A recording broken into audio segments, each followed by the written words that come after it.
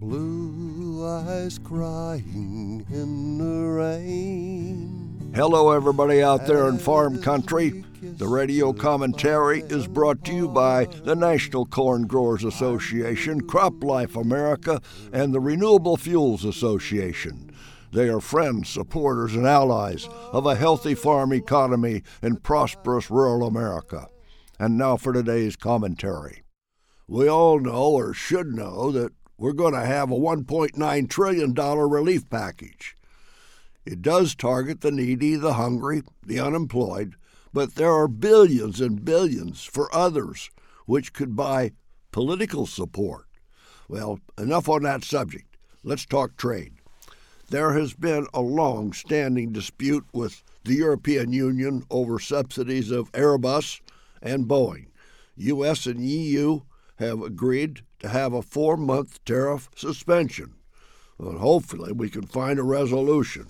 President Trump was convinced that the EU subsidies for Boeing put our company at a serious disadvantage, and it turned into a trade war. $7.5 billion tariffs on European wine, and Europe put $4.5 billion tariffs on U.S. whiskey.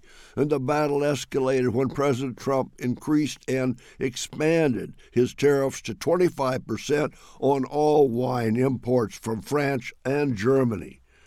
It's time to negotiate this dispute and put it behind us.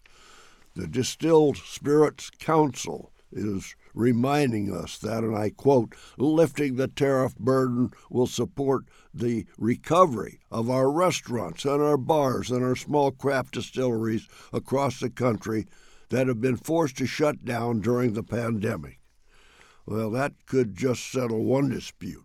President Trump imposed tariffs on imported steel and aluminum from the EU.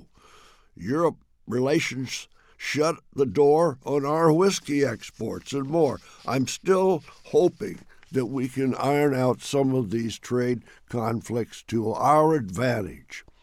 Another positive step is that the U.S. and the UK are beginning to lift some tariffs. Our bars will be happy to see the tariff on Scotch whiskey eliminated. And since we are talking about trade, it's time to negotiate with Cuba. They could be a good market for our ag products. They're only 90 miles from our shore. Over the years, I've been in Cuba 3 times working to expand trade. And just when it looked like we could make some progress, something always happened to poison the deal. Well, it's time to try again. And as we try to review and resolve our trade disputes, I don't think it's wise to just walk away from all tariffs and give up.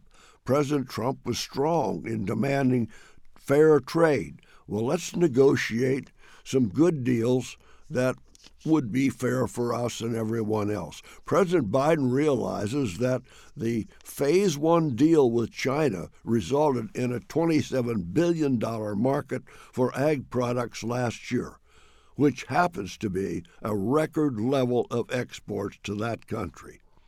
So there's a lot to be done. Until next week, I am John Block from Washington.